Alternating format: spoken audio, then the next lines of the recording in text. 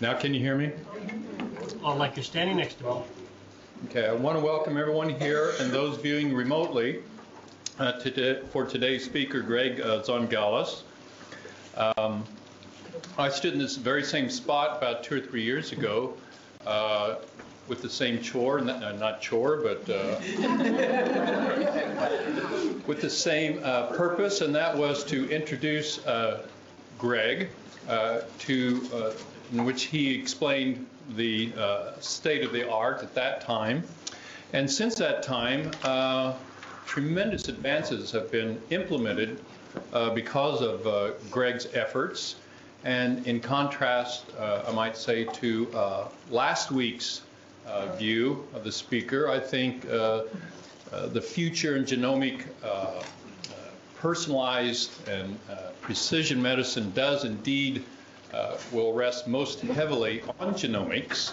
And the first steps in that Greg has implemented, and that's his story today, to bring us up to date on what he's doing from both a clinical and genomic medicine aspect.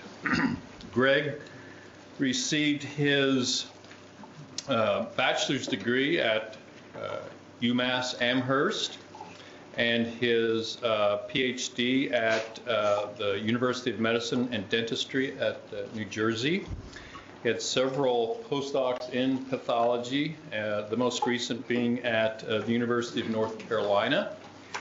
Then he proceeded with several positions again in pathology, but landed here at Dartmouth in 2004 as an assistant professor, and very rapidly rose to full professor.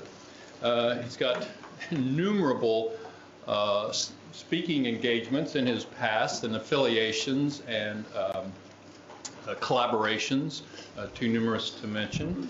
I will mention his latest award, which was the National Academy of Clinical Biochemistry Award for outstanding contributions to clinical chemistry, and that's partly his talk today. I want to finish by reading his conflict of interest statement, which will take a little while.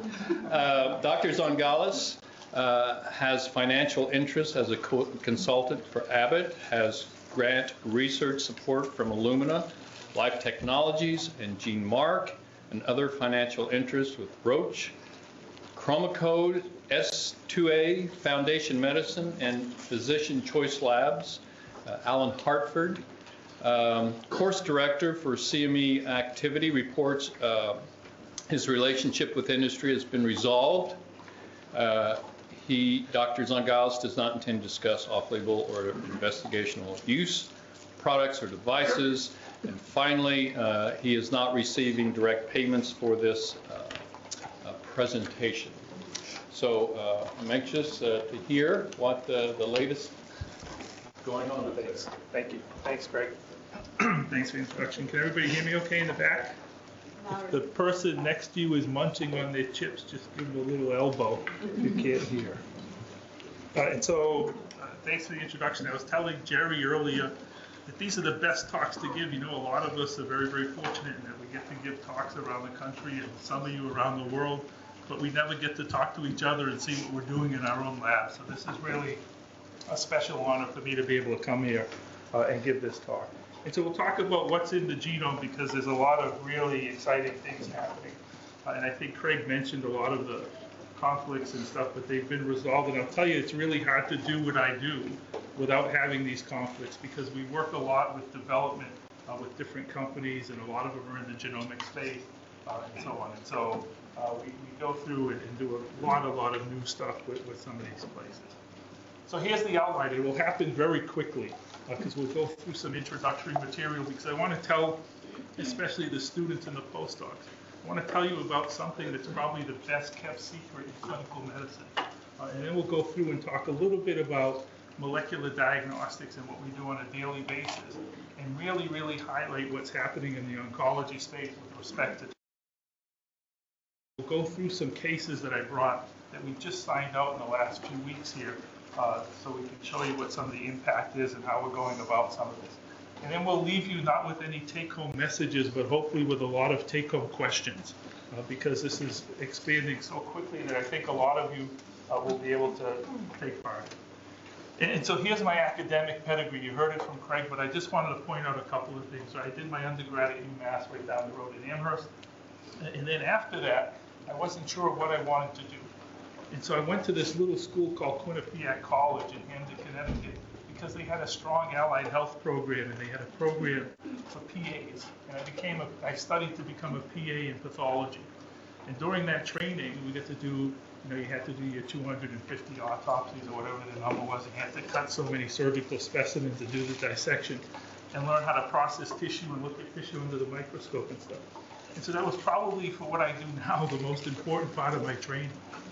From there, I went to UMD&J, which is now Rutgers, and I started getting mailings from the Rutgers Alumni Association, and I emailed them back and said, hey, reprint my degree that says Rutgers on it, and I'll send you a check.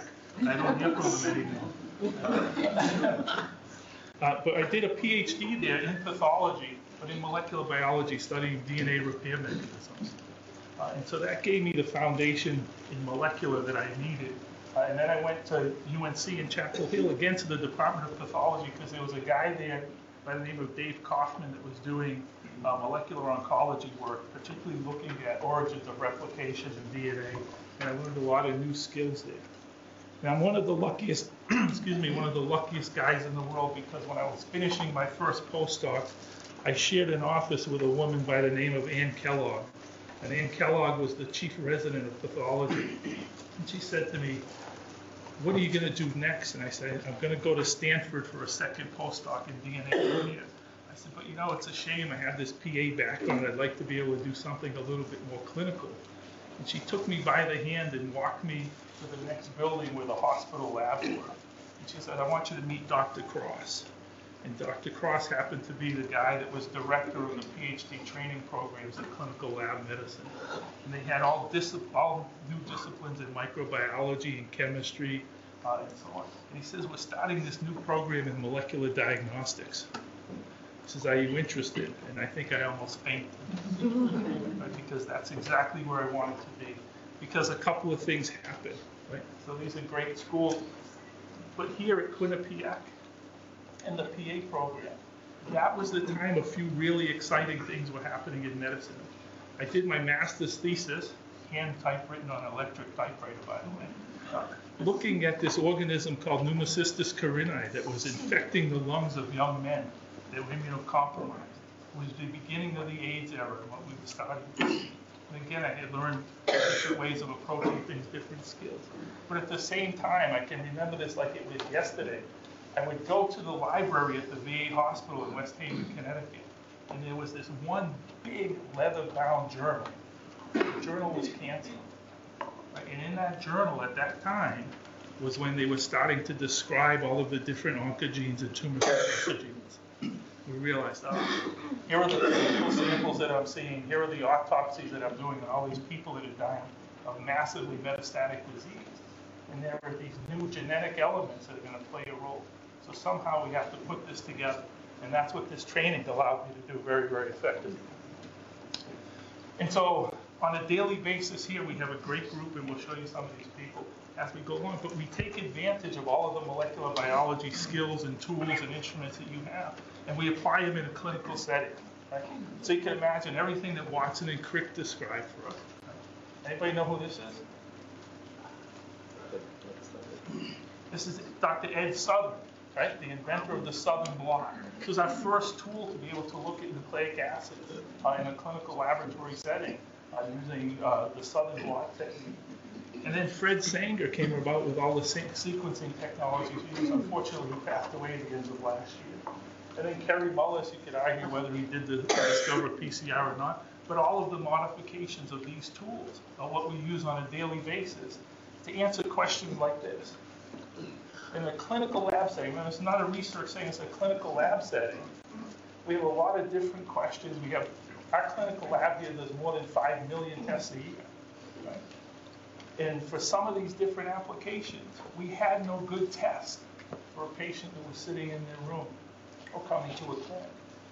And so molecular technologies helped us to start addressing some of these problems, whether it was a new genetic disease, whether it was a new infectious disease, whether it was a new application to be able to do quantitative assessment for infectious diseases, and then all of the oncology stuff that I'll talk to you about now, was something that we were able to do when we combined what we knew about genomics at the time with what we knew about clinical medicine. And that, as you know, now is exploding. And so here are some of the application areas that we think about. We look at diagnostic testing, some newborn screening, certainly pre-symptomatic testing, carrier screening, prenatal diagnosis, prognosis. And the last one, personalized medicine. For a lot of the things we're going to talk about, we never really needed a lab test to diagnose a disease, to diagnose breast cancer, but they're becoming more and more important as biomarkers because of the therapeutics they're associated with. And so in 2003, this is what our clinical test menu was. Right? We did a few genetic diseases, Angelman syndrome, 2 of the coagulation mutations for hereditary thrombophilia, Fragile X, Prader-Willi, a couple of hem-onc tests, a couple of infectious disease tests. And so 10 years later, this is what this test menu looks like. So on a daily basis, the people in my lab have the capabilities of testing for all of these, or 1 or 2 of them at a time, or 3 or 4 of them, but this is what's happening. And I can tell you in the last year and a half, this is the area that has grown the most. And again, it's driven by all of the new therapeutics and our understanding of what's really happening in the tumor cell. And so we'll talk about what's really in the genome. So what's in the genome? And so if you look at this schematic, if you're a hematopathologist, you might be interested in the T cell receptor and the gene rearrangements that occur in that receptor to diagnose lymphoma. If you're a pulmonary oncologist, you're interested in EGFR status, right, to determine whether your patient's eligible for anti-EGFR therapy. If you're a hem-onc person or a hematologist, you might be interested in quantitative BCR-ABL, where we can detect 1 tumor cell in a background of at least 1 million normal cells. If you're a colon or a GI oncologist, you're interested in the status of KRAS to determine therapeutic options. If you're a neuro-oncologist, you're interested in things like IDH1 as prognostic markers. If you're a melanoma specialist like Dr. Ernstoff, you're interested in BRAF, again for selection of therapy. If you're a transplant person, you're interested in chimerism analysis, the markers in the genome that we use for identity testing to determine whether the donor DNA or donor bone marrow is now taken into the recipient of that transplant. If you're a breast oncologist, you're interested in things like HER2, against therapeutically driven. So what do you notice about this slide? There's a lot of things on there that aren't ticked off. Right? So there's a lot more information there that we have to start going through to see what the implications are, both on the research side and on the clinical side. And we want those 2 to come together. So I'll show you a couple real quick examples of diagnostic testing so you get a flavor of what it's like. There's a straightforward qualitative PCR-based assay. This is for the immunoglobulin heavy chain gene, and we target the gene with different primer sets in the forward direction, 1 primer set, a consensus in the reverse direction, and we're looking for a PCR product. It's that simple. Right? We used to do this by gel electrophoresis, now we do it by capillary electrophoresis. And here's what the results look like. When you have a pattern like this with multiple peaks, this is indicative of a polyclonal cell population. This is something that's reactive or immunoreactive cell population. What we're looking for in the diagnosis of B-cell lymphoma is a clonal peak like this. Okay? So it becomes a target for diagnostics. The newest marker that we just went live with here last week is this one, FLT3. It's been around for a while now as a prognostic marker in cytogenetically normal AML cases, acute myelogenous leukemia cases. It's a very, very poor prognostic indicator in these patients, and so we're able to develop PCR-based assays for the 2 most common mutations by capillary electrophoresis. We're able to go ahead and detect those very easily. So these are things that become very, very important. So FLT3, I said, has been around for a long time. We had to wait for the Supreme Court ruling on gene patents to be able to offer this here clinically because it was a very, very heavily patented gene that we're now able to test for. And so Heather is the supervisor of the lab, but also the person that developed this assay. I'm going to turn to the bulk of the talk to this, the pharmacogenomics. And this is really our ability to use genetic information so that our clinician can do this, right? Prescribe the right drug at the right dose for the right patient at the right time and for the right disease. And so we do this because the adverse drug reactions that we see across the country are horrifying. Right? They're huge. It's the 4th leading cause of death in the U.S. is being in a hospital and having a bad reaction to your therapy. And this is really remarkable. And so we have new information that we can do to look at this. And so there are 2 aspects to pharmacogenomics, the way I think of it. The first aspect is about the metabolism of drugs. I'll show you an example of this. But in the metabolism of drugs, we're talking about absorption, distribution, the metabolism, the excretion. I term this PGXM for metabolism. And these are the enzymes. I'm not sure that you can see this pie chart that well, but these are the enzymes that are involved in all of these processes. And we know that each one of those enzymes has polymorphisms in them that alter the function of the enzyme. So depending on which polymorphisms you have, you may or may not metabolize a drug the same way that somebody sitting next to you might. And so I'm very, very fortunate. It's my favorite Welshman. I think he's the only Welshman I know, Lionel Lewis, that educates me in this whole field and keeps us on track with where we have to go with these types of things. But here's an example. Right, so this could be the gene for any one of those metabolic enzymes, and they have polymorphisms scattered throughout those. We can detect those easily with the tools we have.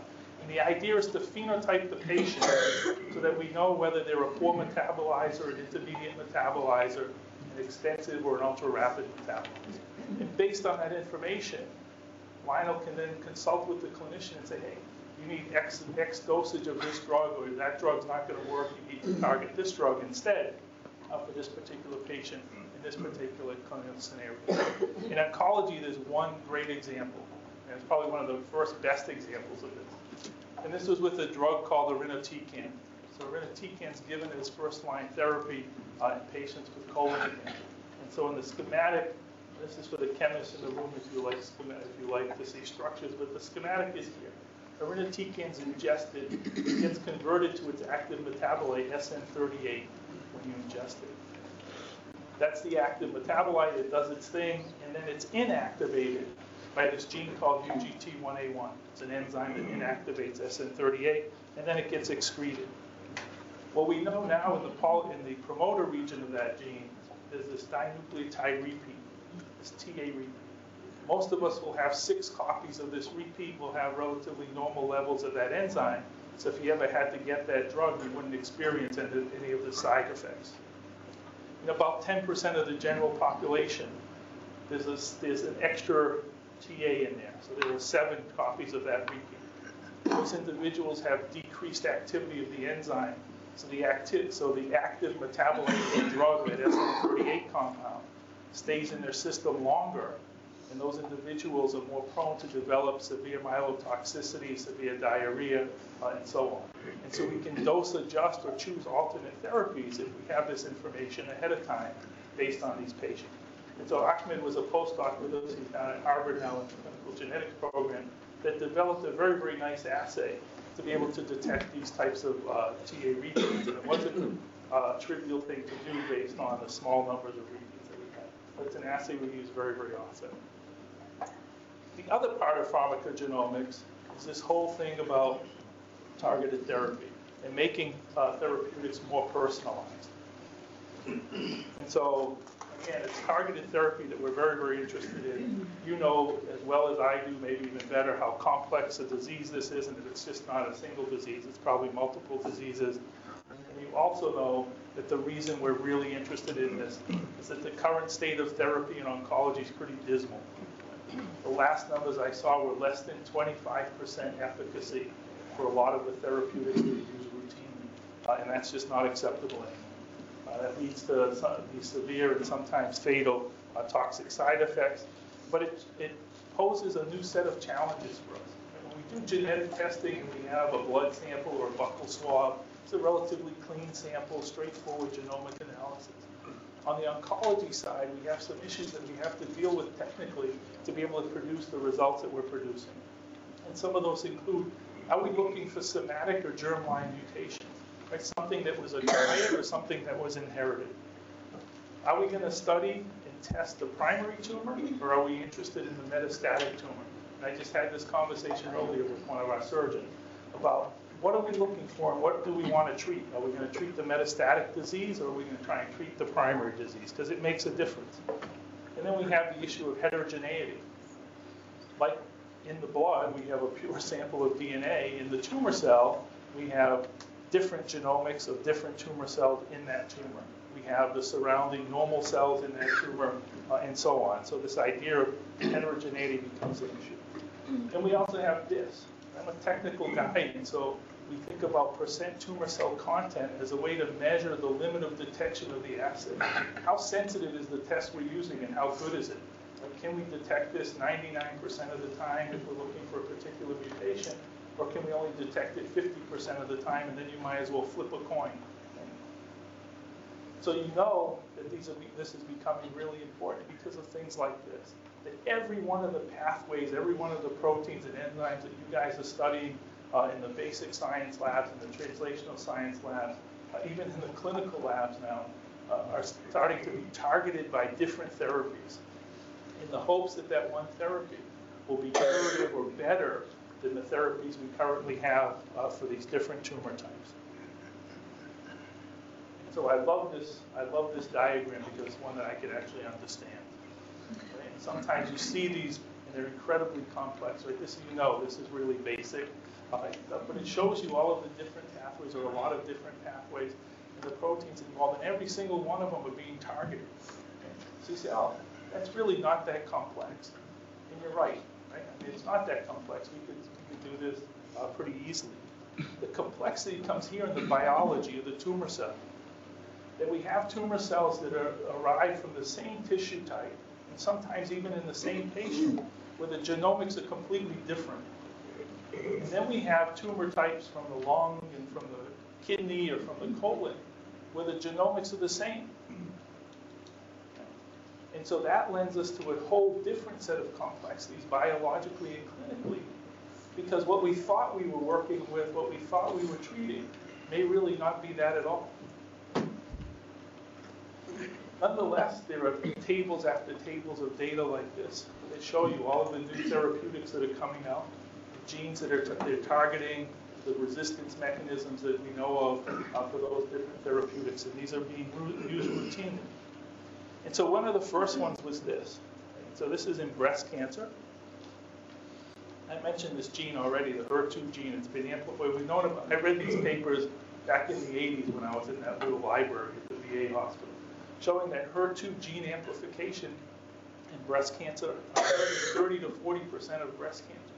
They said this can't be a good thing. Right? It's a poor prognostic indicator. It never really became a big deal for us in the clinical lab until Herceptin or trastuzumab came out. One of the first monoclonal antibody therapies in a human solid tumor that targeted the receptor. And so in the lab, Laura Tate is the assistant director of my lab, and she oversees all of our tissue-based fish testing. And in the lab, we test for this by fish analysis. By using fish fluorescence in situ hybridization, you can do copy number detection very easily. And so you should be seeing multiple orange or red dots, and those are the abnormal copies of the HER2 gene. And if that's present, this person is eligible for treatment with trastuzumab. If it's not present, they're not.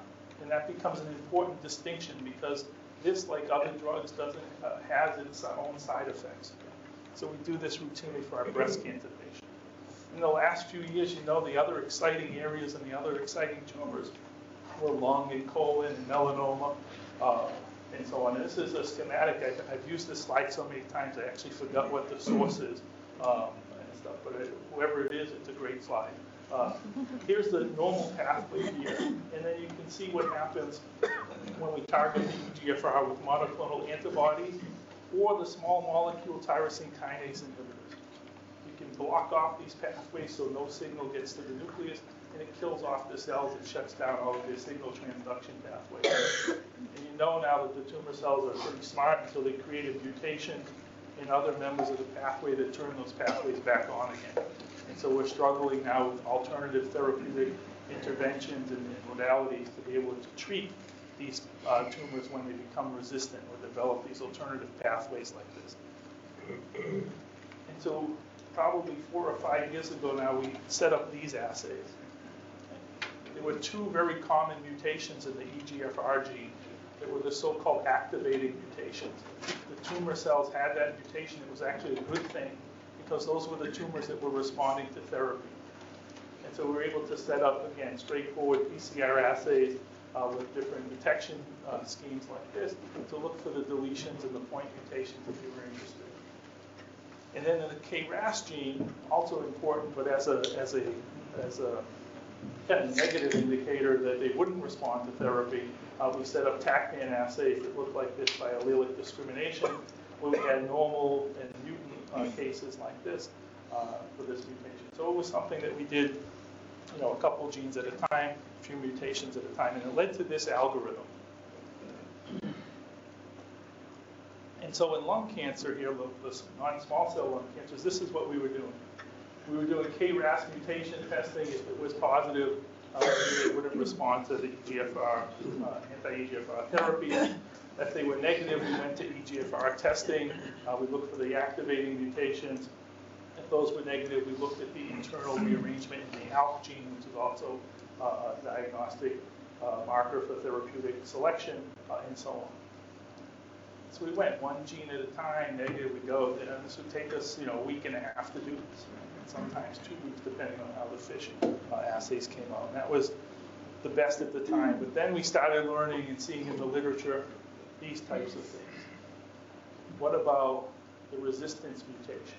That the therapies have been in place now for a long enough time that we're starting to see patients relapse, right? And tumors recur, metastatic lesions occur. And so we know in EGFR there are the activating mutations, but in the same gene there are mutations that make the tumor resistant to the therapy. And so we had to start looking for those. It became critically important for us to be able to do that. And at the same time, we started thinking about these other pathways, right? Because we were reading in the literature, hearing at meetings that, hey, these pathways can also cause resistance if you have mutations in this gene or that gene. It can make the tumor less susceptible to this therapy, but that therapy may work. So the idea was that we needed more information, that just testing EGFR and KRAS and ALK wasn't enough. That biologically it was a big step forward, but it wasn't enough clinically for our patients. And so sometimes I got to please, most often it was like, I need more information. Can you get us more information? And we switched to this. We started looking at next-gen sequencing to be able to provide a lot more information up front for our oncologists. And so there are 2 instruments that we have in the lab. I can't tell you the company names because it was part of my thing. But these are the 2 instruments that we had. They're the only 2 instruments out there. People say, well, why did you choose these 2? They're the only 2 next-gen sequencing instruments out there that are designed for the clinical laboratory. Right? That they have a footprint and a throughput and all the performance that are designed for clinical labs. And so we started working with both of these. Jay Peterson, one of our genomic analysts in the lab, and we started last December of 2012, looking at this panel of genes. We said, wow, this is like too good to be true, that we could have one panel of genes, one test, that would replace a lot of what we were doing. And in less time, we'd be able to provide the oncologist with a whole spectrum, a profile, if you will, of that particular tumor in that patient. And then they could choose the actionable stuff and really tailor therapies for their particular patient. And so we went through and developed not only the technical part of this, but a really nice pipeline for the analysis of all the data, which, trust me, growing up with PCR and gel electrophoresis later is mind-boggling that we can do this. And so we have these really nice pipelines for data analysis as well. And so we've been doing that, like I said, since last December of 2012, and in August of last year of 2013, we went live in the clinical lab with this assay. And just a few weeks ago, this article came out in the Journal of the National Cancer Institute. The title of it, Validated or Not Validated? That's the question. And the article talks about these new technologies, mostly next-gen sequencing, where labs are developing stuff very, very quickly and putting out results and doing clinical trial work and doing all of this research. And they don't even know how this stuff works, but how well does it work?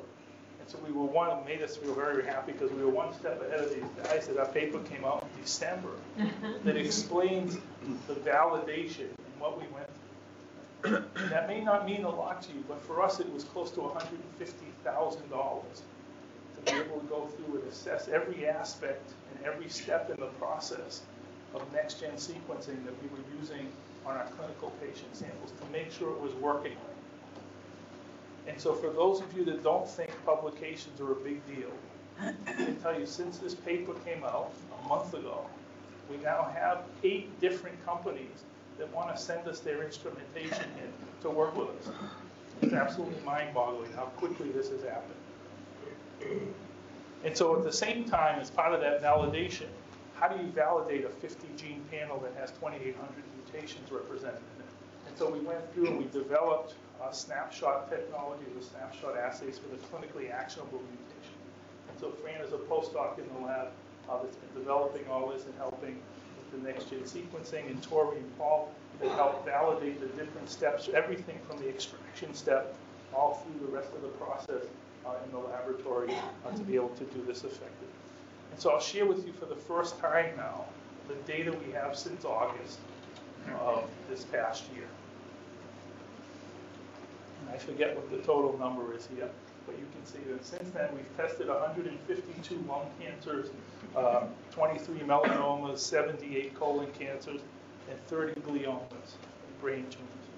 And then we had an incidental pancreatic cancer that we tested and 1 uterine tumor.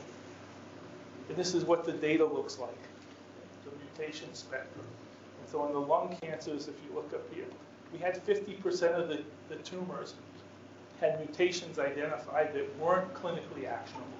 That meant for our oncologists right now, those mutations really they don't help them out in selecting therapies and stuff.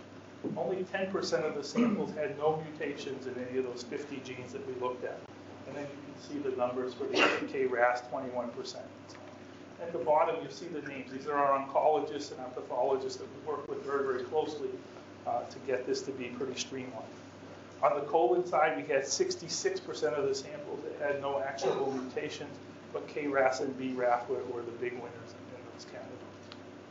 On the melanoma side, 43% with no mutation, but then BRAF, which you would expect, and NRAS were good. And on the glioma side, more than 60% or so had no mutations, but we had mutations in a bunch of these other genes. And so it became very, very interesting. But as the lab director, I can tell you this is the slide that I'm most proud of in this slide deck for this talk.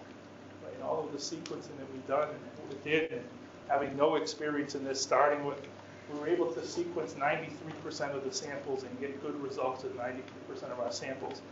5% of the samples only had a QNS, what we call quantity not sufficient, where we didn't have enough DNA or enough tissue to be able to get it to work. And then we had about 2% of the samples where we had some other issue, technical or otherwise, with the sample. But this is really mind-boggling. And I spent a lot of time during the week with colleagues around the country talking about this, and this is unprecedented for us. And so I'll also share with you for the first time a little project that we took on.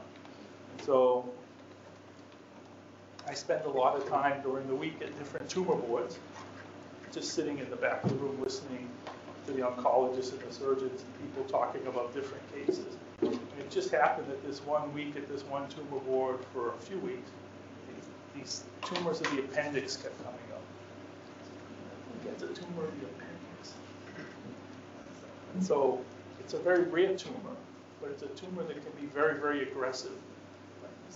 Let's do a literature search and how you do this. And there wasn't a lot of molecular work done on these. And I said, let's get a series of these together and look at the profile and see what it shows, because no one's done this yet. So this paper is about 3/4 of the way written, and you just can't get over that hump to finish it, but I have to finish it. It has to be finished.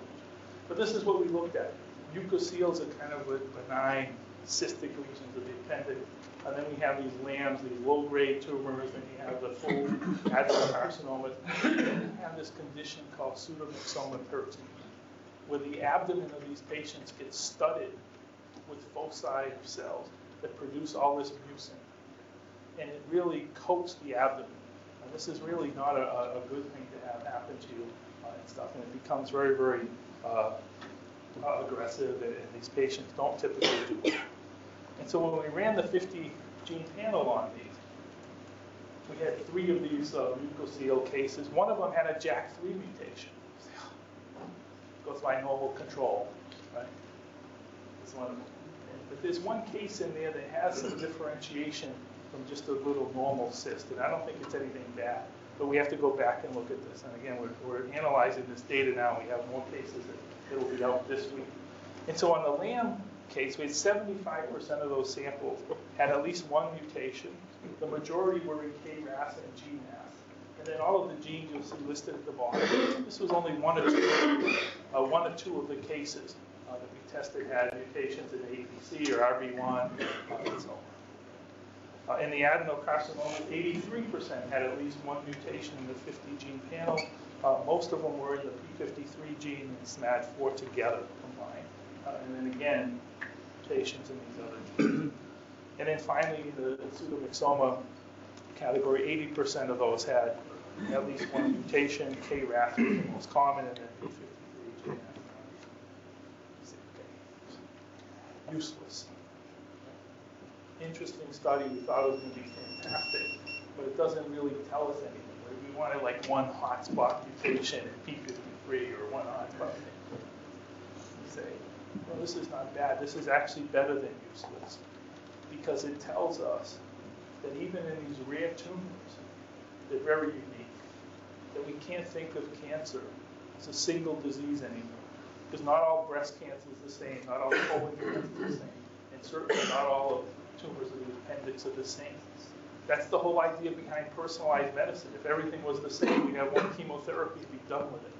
Right? And so this kind of just goes on to prove and add more data to the fact that we really have to be personal and selective with these patients, because the tumors are all different, right? At the genomic level, at the protein level, and so on.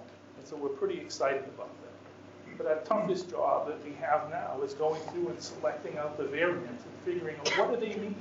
What does a JAK3 mutation mean in mucocele? May mean nothing, who knows? Or it could be something pretty significant for that particular person. And so we're spending a lot of time going through, and we're looking at things that we want to call clinically actionable, that our oncologists can really act on and improve on patient care with. We have clinically actionable where they can use off-label drugs for particular tumor types.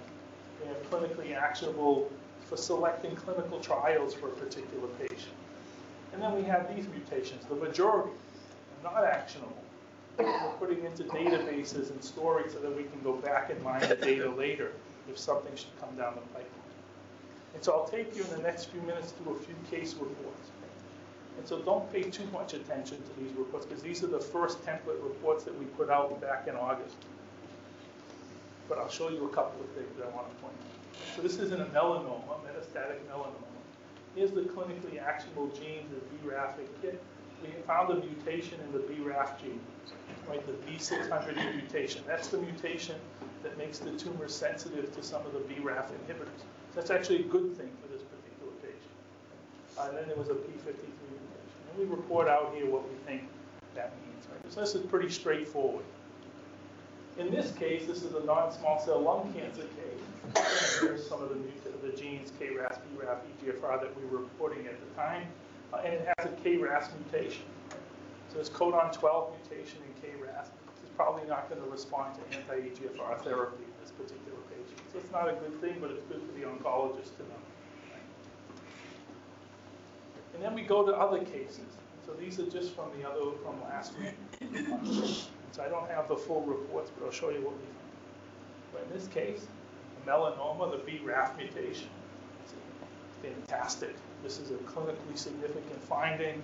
You know, Dr. Ernsthoff's going to be able to use this in his patient in selecting therapy.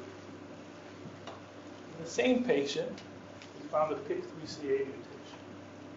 And in addition to that, we found a MET mutation.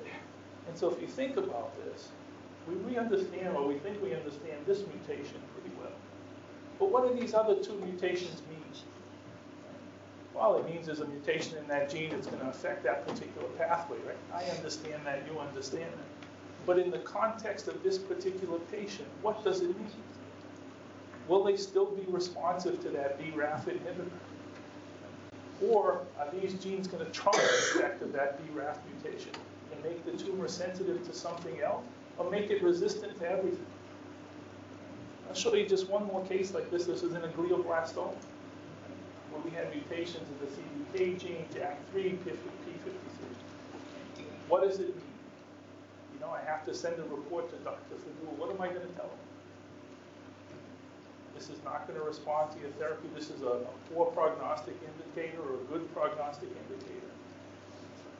And so we're really at a crossroad with all of this, when we have to figure out not what the mutations are, not how to detect the mutation, but what do they mean?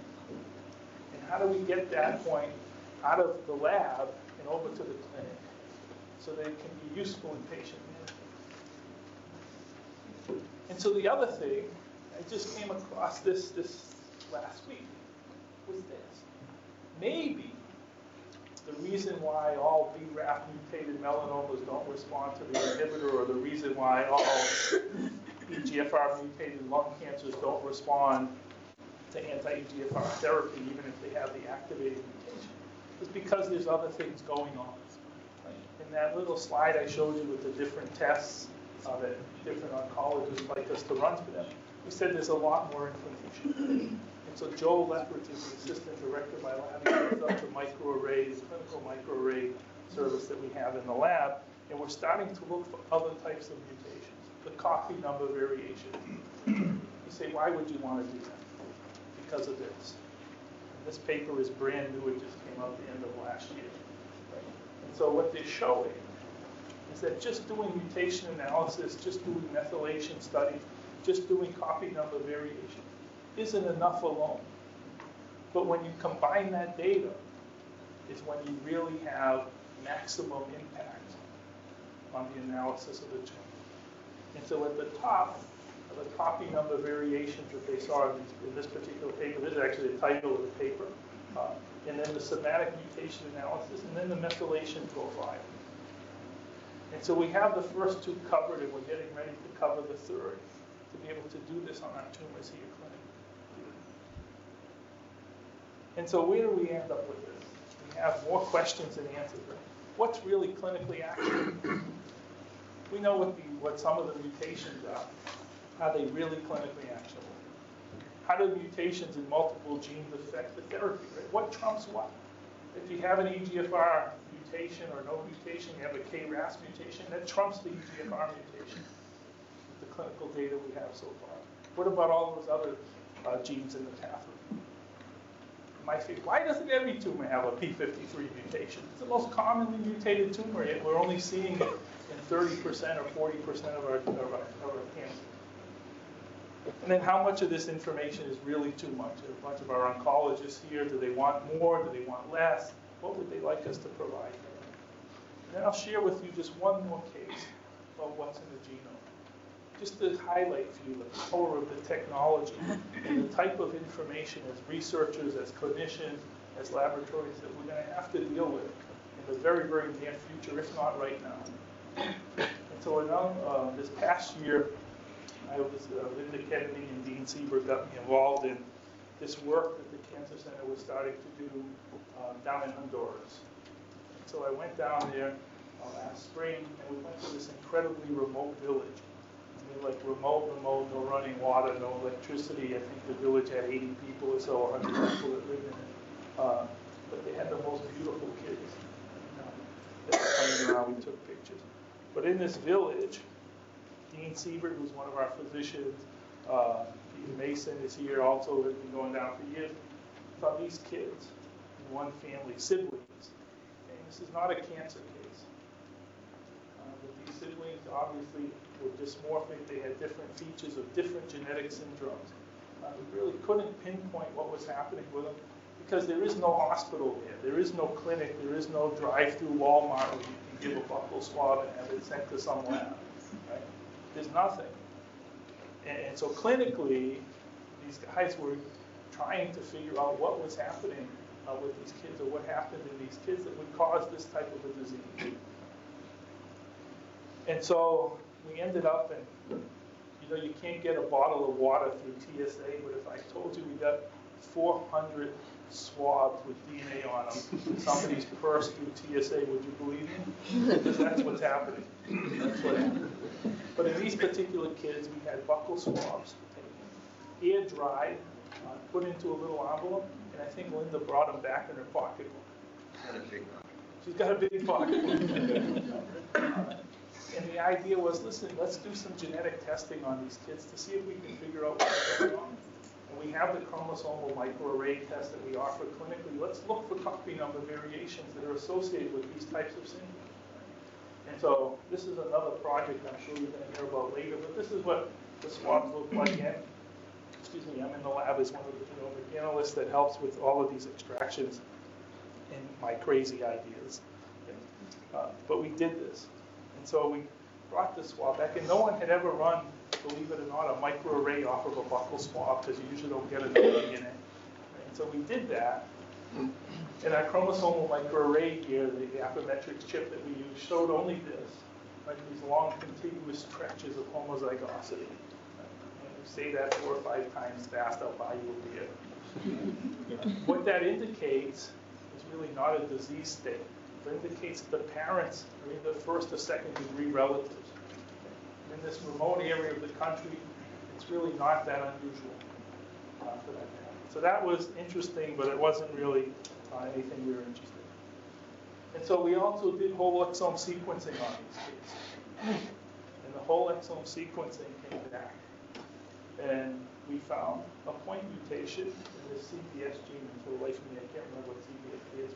But it's the most common mutation, or one of the common mutations, that's associated with homocystinuria. And so if you look at the phenotype of the kids, with this genomic information, with this diagnosis, everything fits together perfectly. We're all saying that, wow, in retrospect, yeah, that could be, this could be like that, and this looked like that. And so it cinched the diagnosis.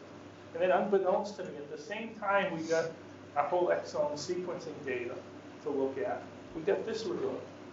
Somebody else had gone to Honduras and brought back a blood spot on the kids. And this blood spot was sent off to the Mayo Clinic for homocysteine levels, a biochemical test, and it came back at a level of 96, where normal is less than 15.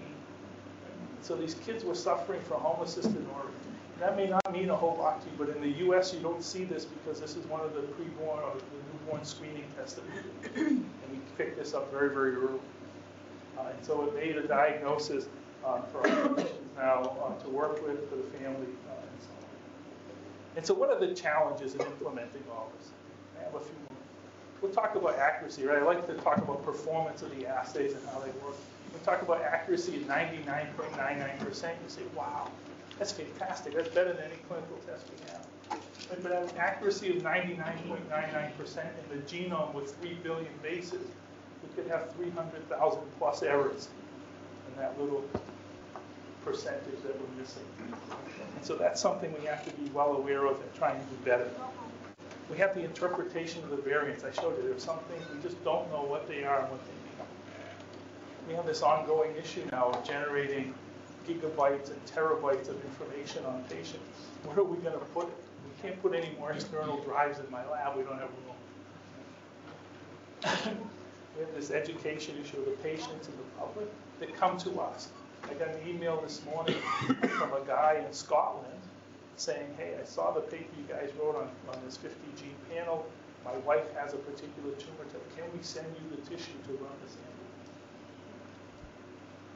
And then we have the logistical issues, consent and reporting, education of our providers, just to make sure everybody's on the same page with what some of this stuff means and doesn't mean. And so how are we trying to meet this?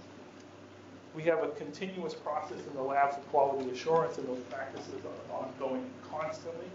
We have, with respect to the variants, this will be very, very exciting, that by the summertime, and certainly within the next few months, we will start exploring doing the whole clinical exome here in our laboratory.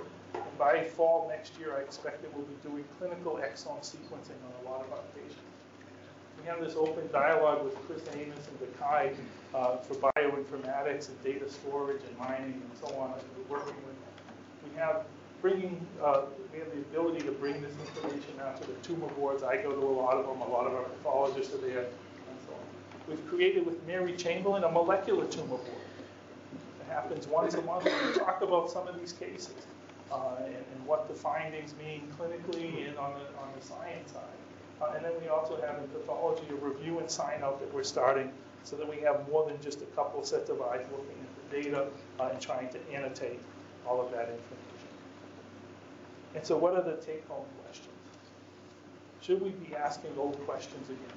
This one always is in the back of my mind because I remember when I was in graduate school and even postdoc and even when I started my first job, you come up with these great ideas. You do the experiment and you get nothing. How can that be? Not this is research, right? That's happening. Maybe we should go back. We have better tools to start looking at some of those same questions again and re-ask the question.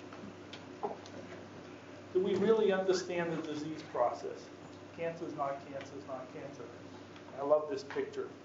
It's one of my favorite pictures. How does that happen? It's not supposed to happen. The question is, do we really want this tumor suppressive? Yeah, that's right. But do we really understand what cancer is as a disease? And even more importantly, do we understand the patient that we're trying to treat and make that? And then what about this whole exome and whole genome sequence? It's coming faster than we could ever imagine. It will be here, without a doubt, by summertime. And so we have to put things in place to make sure that we're doing this the right way. And so these are the people in my lab, the people in the clinical lab that do a lot of the clinical testing, and the people on the research side that do the R&D testing and a lot of the next-gen sequencing. I'll stop. We have time for questions, I think. I hope you enjoyed it and at least enjoyed the potato chips. Thanks.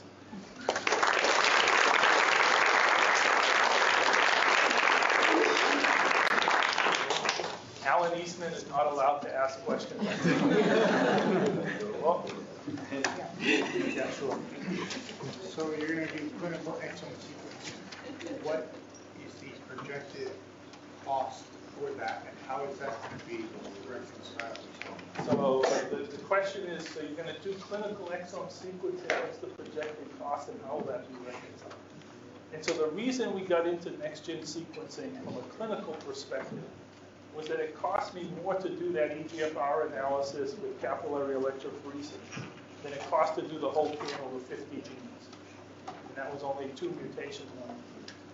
And so our discussions with different vendors now has been, listen, we're comfortable with this cancer panel, and we're comfortable with the process and all that. We want to move on to other panels. And we're interested here in a cardiomyopathy panel, we're interested in an autistic panel, we're interested in a hereditary cancer panel. So everyone we've talked to said, that's great that you want to do that, but why don't you just do a clinical exome that will cover all of that, and the cost will be less. And so we're being quoted anywhere from $350 to $560 per clinical exome. This is unheard of. Unheard of. And so at that amount, and so I'll get back to how you're going to resolve that. There's no insurance company in their right mind right now that's paying for any of this stuff. But how we resolve that is, if we don't do it here, we waste a lot of money on expensive therapeutics. If we don't do it here, we send the test out to some reference lab, Quest or LabCorp or Mayo, and they do it and they bill Dartmouth, they don't bill the patient. So we pay big money to have this done. So the cost avoidance, called cost avoidance or cost savings, is huge. And as an institution, the overall savings is gigantic. Yes? What about metastases? What's your success with them, and how do we go after this? Yeah, so the question is, what about metastases and what's our success rate? I don't know that we've had a sample in the lab yet that we've not been able to sequence, whether it's metastatic or primary, with the exception of bone metastases. And the reason that is when we get tissues from bone for sampling, in the pathology lab, the bone gets decalcified. And the reagents they use to decalcify the tissue really is very disruptive and degrades a lot of the DNA. But other than that one example, we've been pretty successful with everything else. Yep. Greg, when you sampled tumors with the 50 gene panel, have you looked at different, I guess my question is with regard to tumor heterogeneity, have you had tissue samples that are big enough or disparate enough with primary and mets from the same patient to try to get some sense of how heterogeneous these tumors are in the 50 gene panel, I guess? Yeah, so we've not done that yet. There's been work, there's a great article in the New England Journal of Medicine about those types of experiments in renal cancer, cancer of the kidney. We've not done that here. Everything we're hearing and seeing in the literature says the genomic profile between the primary tumor and the metastatic disease that people are taking are the same. I'm telling you that's impossible. There's got to be something different there, whether it's methylation or something else, or mutations in other genes that are not in the panel. But it's impossible. It goes against, right? Well, I should back up and say it's not impossible, but it goes against everything we've known in cancer cell biology for years and years, that these cells have to acquire different abnormality to give them that metastatic phenotype. Right? So we're missing something someplace, but they can't possibly be the same. I don't believe. If one of your objectives for sequencing the tumor is to determine what therapeutic to use, wouldn't it be better to just use the direct therapeutic on a tumor sample, say in culture, and see if it responds to that? So you could do that, and there are labs that are set up to do that, and they do it in a really high throughput type of way. The problem is the timing to be able to do those types of experiments. One of the things I didn't talk about was that whole issue of turnaround time, is that we like to try and get results back to the oncologist as quickly as we can. Yeah? What technology do you use to know the percent tumor of the specimen? Yes, that's a great, so it's how do we determine the percent tumor cell content in the specimen? And so the technology is the pathologist. Every one of the cases that comes for next-gen sequencing gets reviewed by a pathologist, and they have an H&E stained slide of the block, the section before the sections we got for extraction, and they will look at that and assess whether we have what the percent tumor cell content is. What we require is in the whole section on a slide has to be more than 50% tumor. If it isn't, then they scribe out a section of the tissue on the slide, tell us what percent tumor that is. It's usually pretty high because and we macro dissect that off the slide. So if the slide is a couple of microns, how many sections do you routinely use for your? So the slides are usually 4 microns thick on stained sections, and we usually use between 5 to 8, depending on the size of the tissue. Greg, can I make a comment? I want to ask a question. Okay, yes. So, okay, it's a question. If 20% of your tissue is tumor tissue, you sequence it, you already know what the normal is. So you will see what the tumor mutation is. So why does it matter whether it's more than 50%? Because of the sensitivity of the assay. So your assay is not sensitive enough to see less than 1 normal and 1 mutant copy? Or I guess it's 3 normal and 1 mutant if it's a that's mutation. Right. Correct. 20%. It's 20% sensitive for different types of mutations. So how deep are you sequencing? 5%. We sequence down to a coverage of between 500 and 1,000x. You should be able to see much greater sensitivity than It doesn't happen, Alan. It doesn't happen.